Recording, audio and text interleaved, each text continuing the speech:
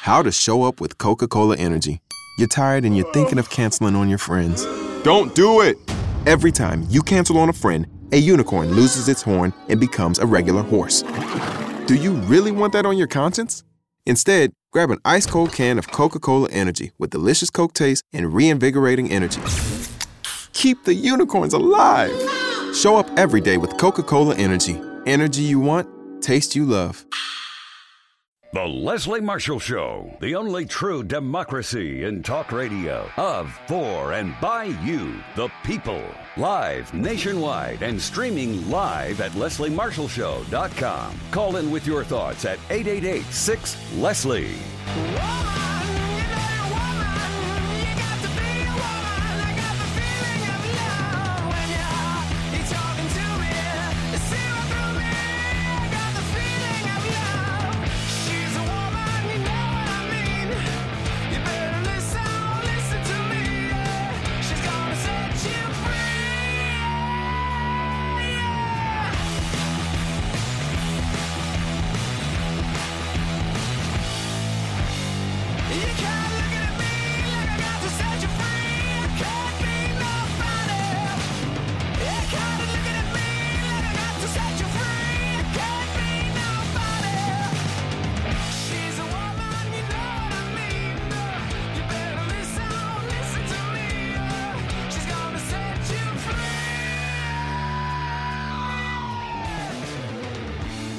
Here to set you free. I'm sorry I sound like this. I'm Leslie Marshall. I was in Morocco doing a TED Talk, as many of you know and many of you saw. Thank you for your support and for watching. I'm back, but I caught something last day or on the plane and came back with just this nasty, flu-like thing.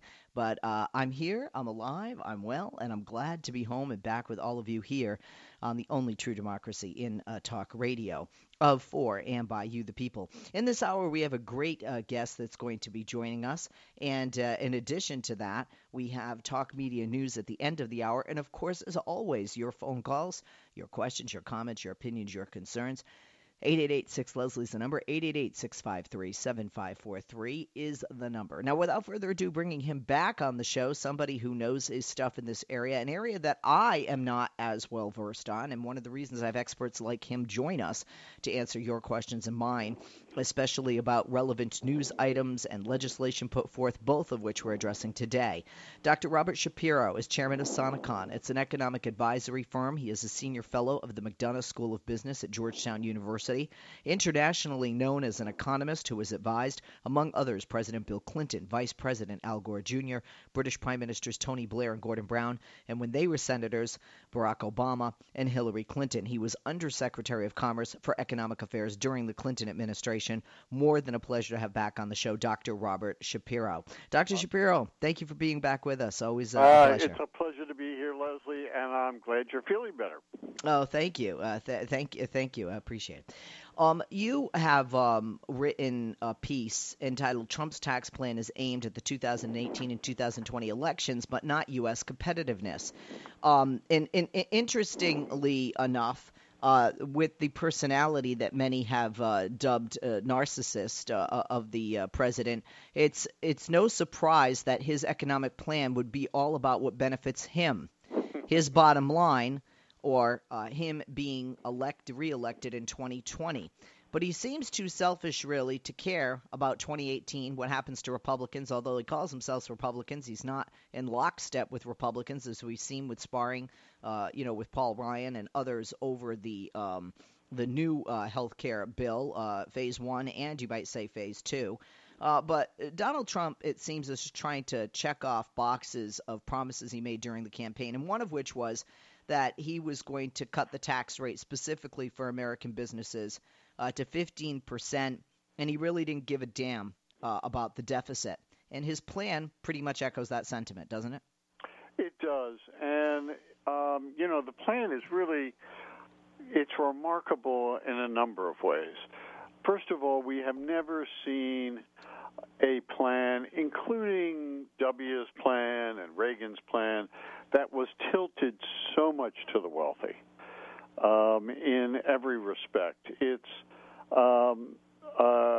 He reduces the rates to 3. Okay, the one thing for the middle class is that he doubles the standard deduction.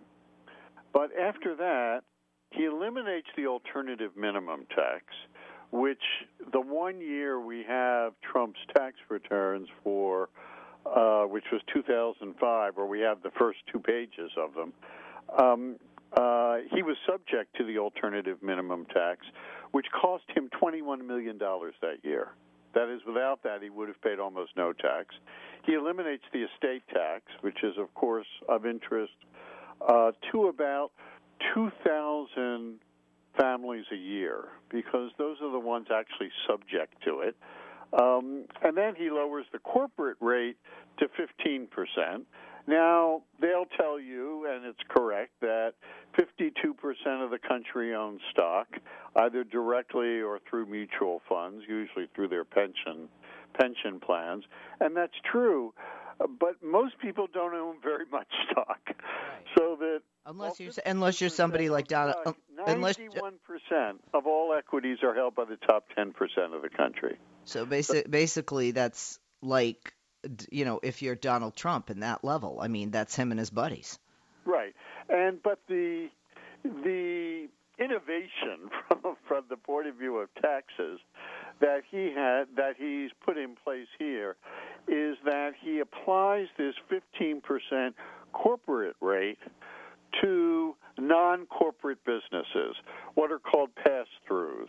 These are privately held businesses and LLCs and limited partnerships in which, under the current law and for the last 60 years, they're owned by a small group of people.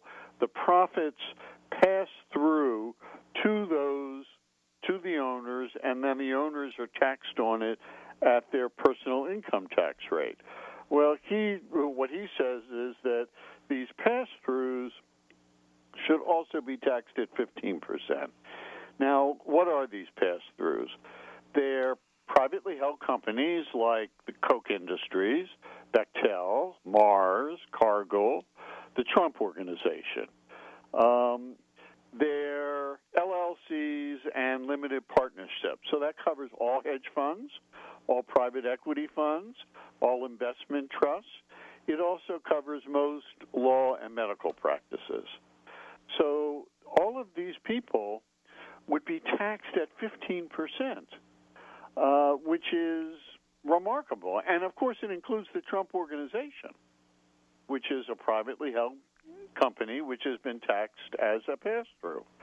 So no one before has ever attempted this. This would actually reduce the tax burden on hedge fund partners more than the carried interest loophole. For this plan to be put forth, I mean, some people might label it bold and aggressive. What are you hearing in Republican circles? Are they saying, oh, my God, this is awesome, or is this too much because, not caring at all about the deficit, living for the moment and not looking long term? And I also want you to talk about how this benefits 2018's, campaign for Republicans. Well, the Republicans that I speak to, they think that whatever passes will be a lot smaller than this. And the reason is there are only 2 ways to pass this. One is under what's called reconciliation. And under reconciliation, you can't be filibustered in the Senate. So you only need 50 votes. So they could pass it with just Republicans. The problem is the reconciliation law says that any tax changes which are passed under reconciliation cannot increase deficits 10 years from now. The reconciliation doesn't say you can't increase deficits in the first 10 years, but after that there could be no negative deficit implications to it. Now, that's why W's tax cuts all expired. You remember there was a big fight with Obama over should we renew the Bush tax cuts, and in the end They renewed everything except the tax cuts at the very top. Well, that was because they had to sunset them after 10 years because they increased the deficit. Now, there is no doubt that this would have huge deficit implications 10 years out. Here's the problem, and it's it's pretty technical. You want me to go into it? Yes, but just remember that, myself included, we're not rocket scientists in the economy, all of us. Some of my listeners are. I'm not. I'm going to make this real simple. Okay. When you cut the corporate tax rate, it costs you money way down the road. And joint tax has confirmed this. And the reason is you got all these companies that have money that they've been keeping abroad, right? And so let's say we cut the tax rate just for 3 years to 15%. Those companies would say, hey, we can now bring it back at 15%. We've been paying 15% in Europe or Asia, so we can bring it back tax-free because you get a credit for what you paid abroad. Okay, so they bring it back, and they bring back everything they're planning to bring back over a long period of time. And that means that 10 years from now, the amount that they would have brought back normally is less, and that increases the deficit. So the truth is, if you're going to use reconciliation and you want to cut corporate taxes, you can't cut them very much. The other alternative, if you can't use reconciliation, then you need Democrats. Because if you can't use reconciliation, it could be filibustered. And that means everything becomes much smaller. So what this looks like to most people, I think, around here is Trump has given everybody another shiny object to talk about. One of the things, Robert, that I remember from the Bush tax cuts in that 10-year period that you were referring to is we saw, and that's why there was such an about face when President Obama was elected, and at first when Democrats had control, and even during the Bush years when Democrats took control, that the Bush idea, similar to Reaganomics, didn't work. It did not benefit the economy or stimulate the economy because rich folks were picking money out of their pocket, and rather than putting it back into America, they were sending businesses overseas, and they were investing in things like Turkish bonds. When we come back, we'll talk more with Robert Shapiro, chairman of Sonicon, and like I said, he is an economic expert. He has worked with every major figure and was top dog on the economy during the Clinton administration. Back with him, back with you, right after this questions. 888-6-LESLIE, 888-653-7543. Life, liberty, and the pursuit of truth. The Leslie Marshall Show. Give her a call now at 888-6-LESLIE.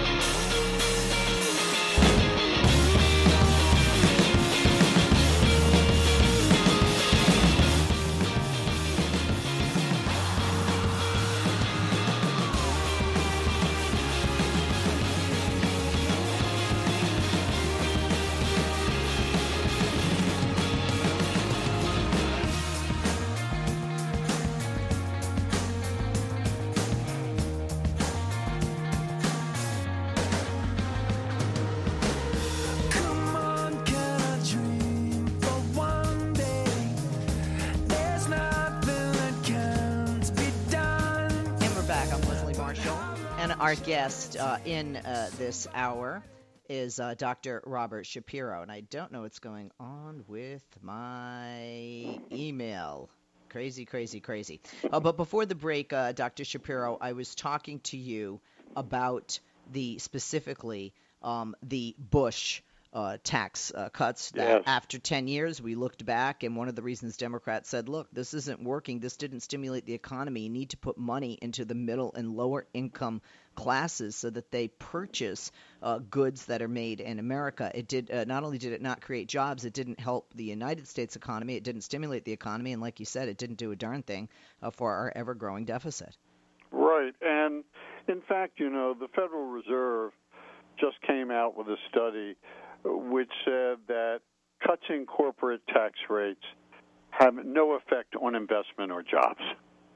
So all the claims about it are false. They say that we need to reduce the corporate rate because we're not, U.S. businesses aren't competitive. Well, the fact of the matter is, U.S. businesses have had the highest rate of return of businesses of any advanced country except Australia over the last 20 years. That makes us sound pretty competitive. Moreover, we're more productive. The U.S. economy overall is more productive than any other large advanced economy. I think the only one which is more productive than us is Norway and Luxembourg. So this begins as a solution in search of a problem. There's no economic problem with respect to the corporate rate. The corporate rate is not causing any problem for the U.S. economy. But that's, of course, a cover to do two things. One is to try to tilt the system again towards very wealthy people. But the other is, and I really believe this is a lot of what's going on right now, is that the White House has given us another shiny object. As we approach the 100-day deadline, been in office 100 days, we're not talking about his failures. We're not talking about the humiliation on health care. We're not talking about the fact that the courts knocked down every immigration proposal he puts out there, that he hasn't been able to actually pass any meaningful legislation. Instead, we're talking about a new initiative, and we're arguing about it.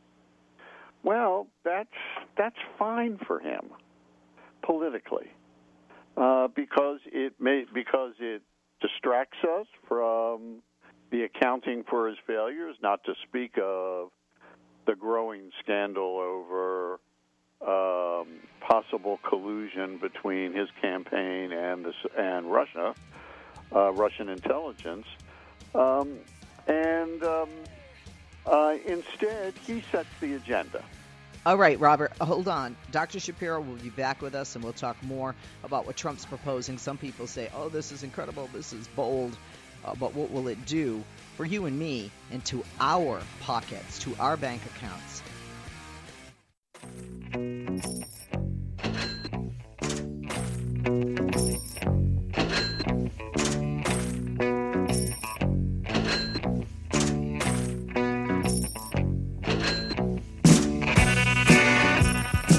We are back. I'm Leslie Marshall. Welcome back. Dr. Robert Shapiro, chairman of Sonnequin, former Undersecretary of Commerce for Economic Affairs in the Clinton administration, talks to us about Trump's tax plan, and he says it's aimed at the elections, 2018 midterms and 2020 a national election, re-election for his seat as the commander-in-chief. And it is not aimed at competitiveness in the U.S., and it just says, who cares? Damn the deficit. Thank you, Dr. Shapiro, for holding, and let's continue. We are going to take some calls. Starting it out on line 3 in Manassas, Virginia, is Ishmael. Ishmael, question or comment for Dr. Shapiro? Leslie, thanks so much for taking my call, and I hope you get very well soon, because we need you out here with this Trump era. Thank you. My question to you, I guess, is that one thing that really bothered me, when Trump was running, he kept on saying that if any company moves jobs overseas, we're going to tax them, 25%.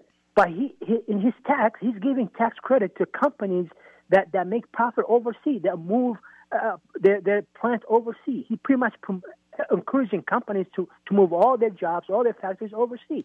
What can we do as a Democrat to attach them to these policies and basically to make them own up to all these policies? That is my question. Dr. Shapiro? Well, Ishmael, you're absolutely right. In fact, Trump's preference, which he has stated many times privately, is that the U.S. have what's called a territorial tax system. And that means you would only be taxed, a company would only be taxed on profits it made in the United States. It would pay no tax at all on profits it made abroad, which would certainly enhance the tax benefits of investing abroad rather than investing here. The other interesting thing about his proposal is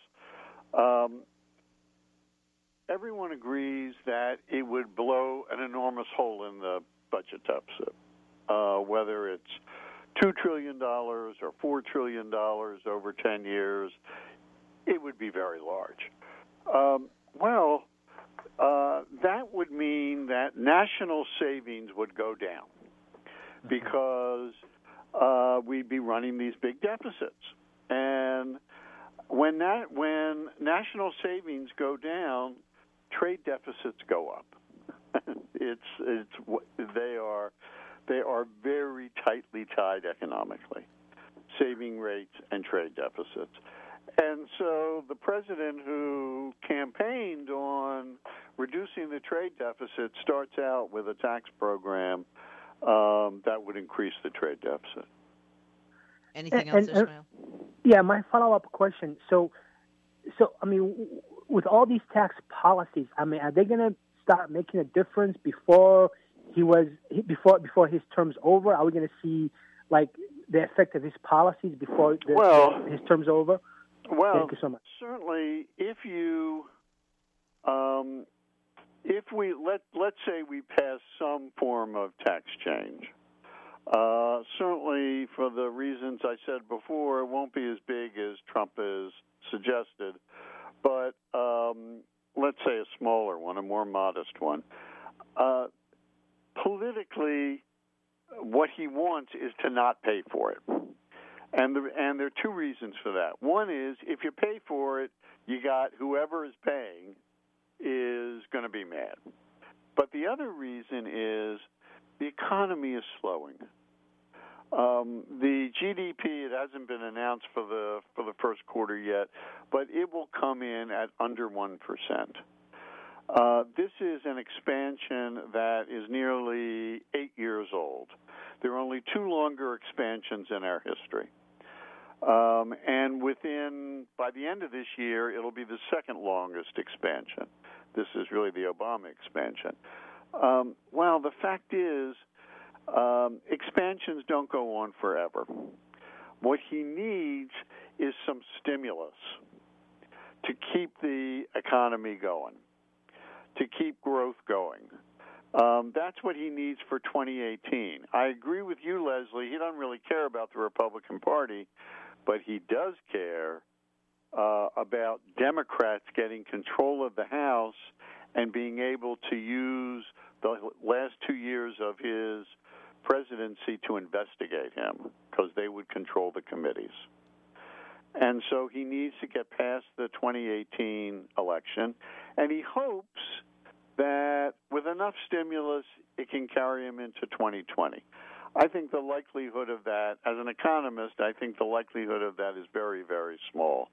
And I've spoken to economists who speak to the administration, and they agree with that. But to get past 2018, at least, he needs some stimulus. And I will tell you that, I was an advisor to Mrs. Clinton in the last election, and that was the advice I gave her. I said, we need stimulus. And the economy is weakening, and I said infrastructure and education are the places to do it. But the only kind of stimulus Republicans will tolerate is tax cuts, not spending. So that's where he's gone. I appreciate your call, your questions, Ishmael. Let's move on to Washington on line 4 with Paul. Paul, good afternoon. Question or comment for our guest, Dr. Shapiro. Oh, hi, Leslie. Well, a couple of observations. The first thing is, as Dr. Shapiro mentioned, if there was a $4 trillion hole in the deficit and Trump were to guarantee 3% growth, it would be, if you took all of that growth, which is about $500 billion a year, you'd only fix the hole in the deficit if you stuck all of the growth into the hole. It would break even after about 8 years, let alone just the taxes on the growth. So would roll out a very long time, a lot farther than 10 years. The other thing is the corporate tax rate of 35%, I wonder if it's that amount, mostly because corporations really want it that way. The effective tax rate since 2011 that I've read is that, on average, effectively, corporations have paid about 12% of income tax, not anywhere close to 35%. So it's really a competition buster, so that some corporations who might not have the loopholes would end up having to pay that 35%. So it puts a competition buster.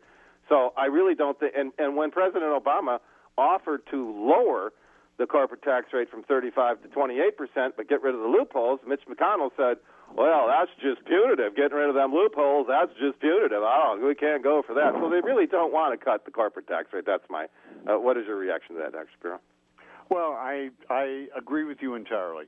There is an economic case, and a good economic case, for reducing the rate and eliminating a lot of these special preferences for one industry or another. It makes the economy overall a little more efficient. It's not going to transform the economy, but it's always better to have a lower rate and fewer preferences, because the current system, you're right, the effective rate, which is what companies actually pay, is somewhere between 12 and 14%, not 35%. And that's because of all these special preferences. And what those preferences do is they encourage companies to make their investments and expenditures in ways that will get them the most tax benefits as opposed to the most economic benefit. And that's why it makes the economy less efficient, all these preferences and the high rate. But the fact is, just as you said, President Obama proposed to lower the rate to 28%, and by eliminating a number of special preferences, and Congress has refused to do that. The Republicans have refused to do that. Whoever loses, whoever is taking advantage of those preferences is going to oppose it. That's why he's proposed instead not to fund it by closing any loophole, but rather just to fund it by expanding the deficit. Right. And one last point, and I thought you were going to go there, Paul, is that if you increase the deficit by $200, $300 billion a year for a tax plan like this, Janet Yellen is going to notice. That's right. The Federal Reserve is going to take note. And as more and more savings are claimed by the government for its financing and leaving less to businesses, interest rates will rise. And so whatever benefit ordinary people get from a bigger standard deduction, for example, which is the main benefit he's offered for the middle class, much of that benefit will be offset by the fact that interest rates have risen because of the deficit, because of these proposals. And so credit card debt is more expensive, mortgages are more expensive. Anything that you buy on credit becomes more expensive. And so it's hard to see that on balance average people would gain anything. Well, one question. It's my understanding that the Senate could not pass this plan if it were filibustered by the Democrats, with reconciliation, as I think there is a law that says that if the deficit is beyond a certain amount over 10 years, then reconciliation is not an option. Is that right? What it says is that if the proposal increases the deficit after 10 years, you cannot use reconciliation. Right, okay. That's right. Thank you. All right, and Reggie is in Decatur, Georgia. Let's go to him on line 2. Reggie? Yeah, happy Thursday to you guys. And I would just like to ask both you and your guest something, Leslie. Why doesn't anybody stand up and fight against Donald Trump's tax plans? Why no backlash against it from the mainstream media on down? Well, I think we're going to see that. After all, it's only been out there for 2 days, and it's not really, the truth is, it's not really a plan.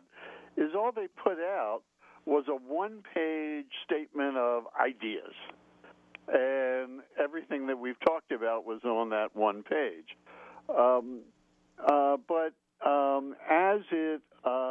The first thing you'll see happen will be that people will ask what's called the Joint Tax Committee, which is this body of specialists in the Congress staff who look at legislation and say, what effect will this have on spending and what effect will this have on revenues, i.e., in the end, on the deficit. Very soon you will have, my guess is already Nancy Pelosi has written to the Joint Tax Committee asking for a revenue estimate of the impact of dropping the corporate rate to 15% and applying the 15% rate to non-corporate businesses. And so once you start getting those numbers, we don't know whether it would cost $2 trillion or $4 trillion or $5 trillion. There isn't any doubt that whatever number it is, the next word is trillion, not billion. And once you get that number, you'll hear a lot of attacks.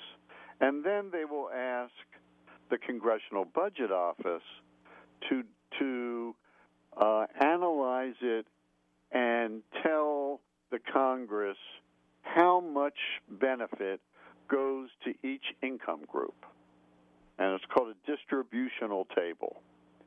And then we'll see that people earning $5 million and more a year will gain $1 million, and people earning $1 million a year will gain $120,000, and people earning $50,000 a year will gain $26, something like that.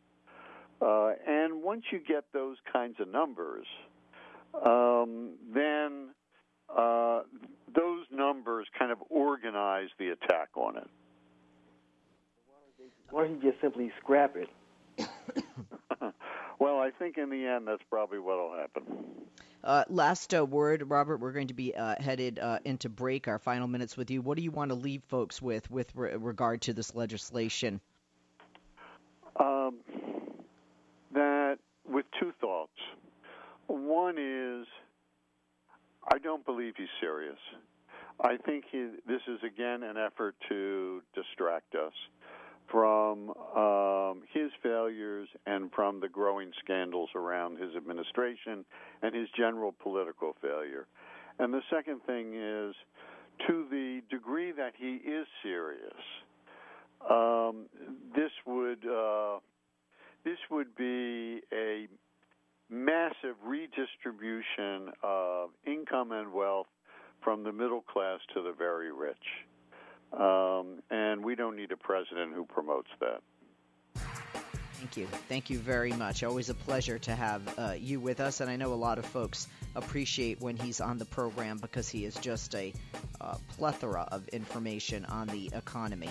Be sure to follow Robert at Rob Shapiro, ROBSHAPIRO, P-I-R-O. The website, Sonecon, SONECON.com. Like I said, Dr. Shapiro is chairman of Sonecon and a fellow at the McDonough School of Business at Georgetown University, former Undersecretary of Commerce for Economic Affairs during the Clinton administration. And the economy was good, folks. I'm Leslie Marshall. Quick break. When we come back, live from our nation's capital, Talk Media News.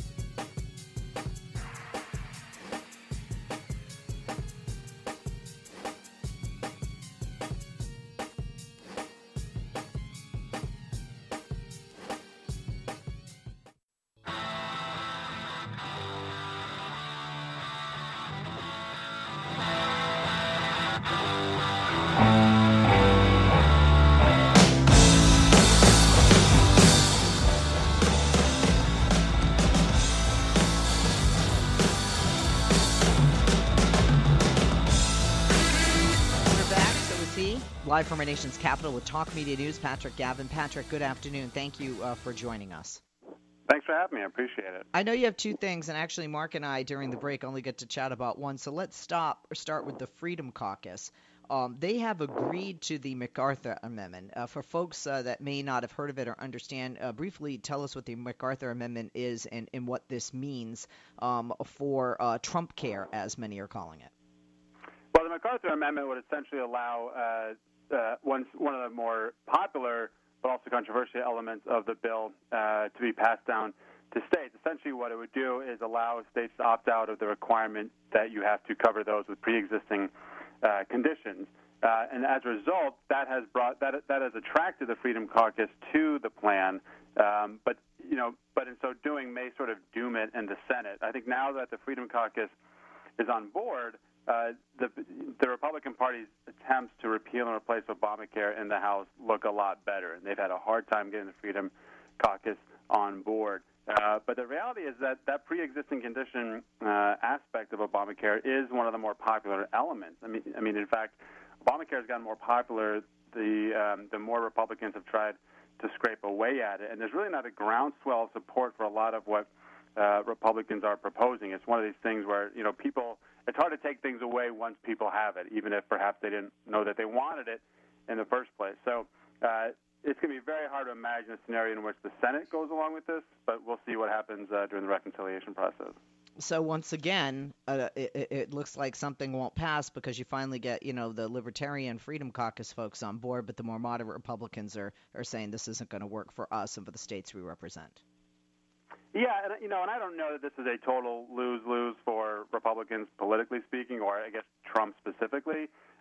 Trump's heart's not in health care reform terribly so. I think that, if he can get something through the House, even if it dies in the Senate, he can sort of say he did his part and, blame it on Democratic obstructionism or whatever sort of alibi he can come up with. But I think that, the one thing Republicans want to avoid is another embarrassment in the House, as they suffered a few months ago.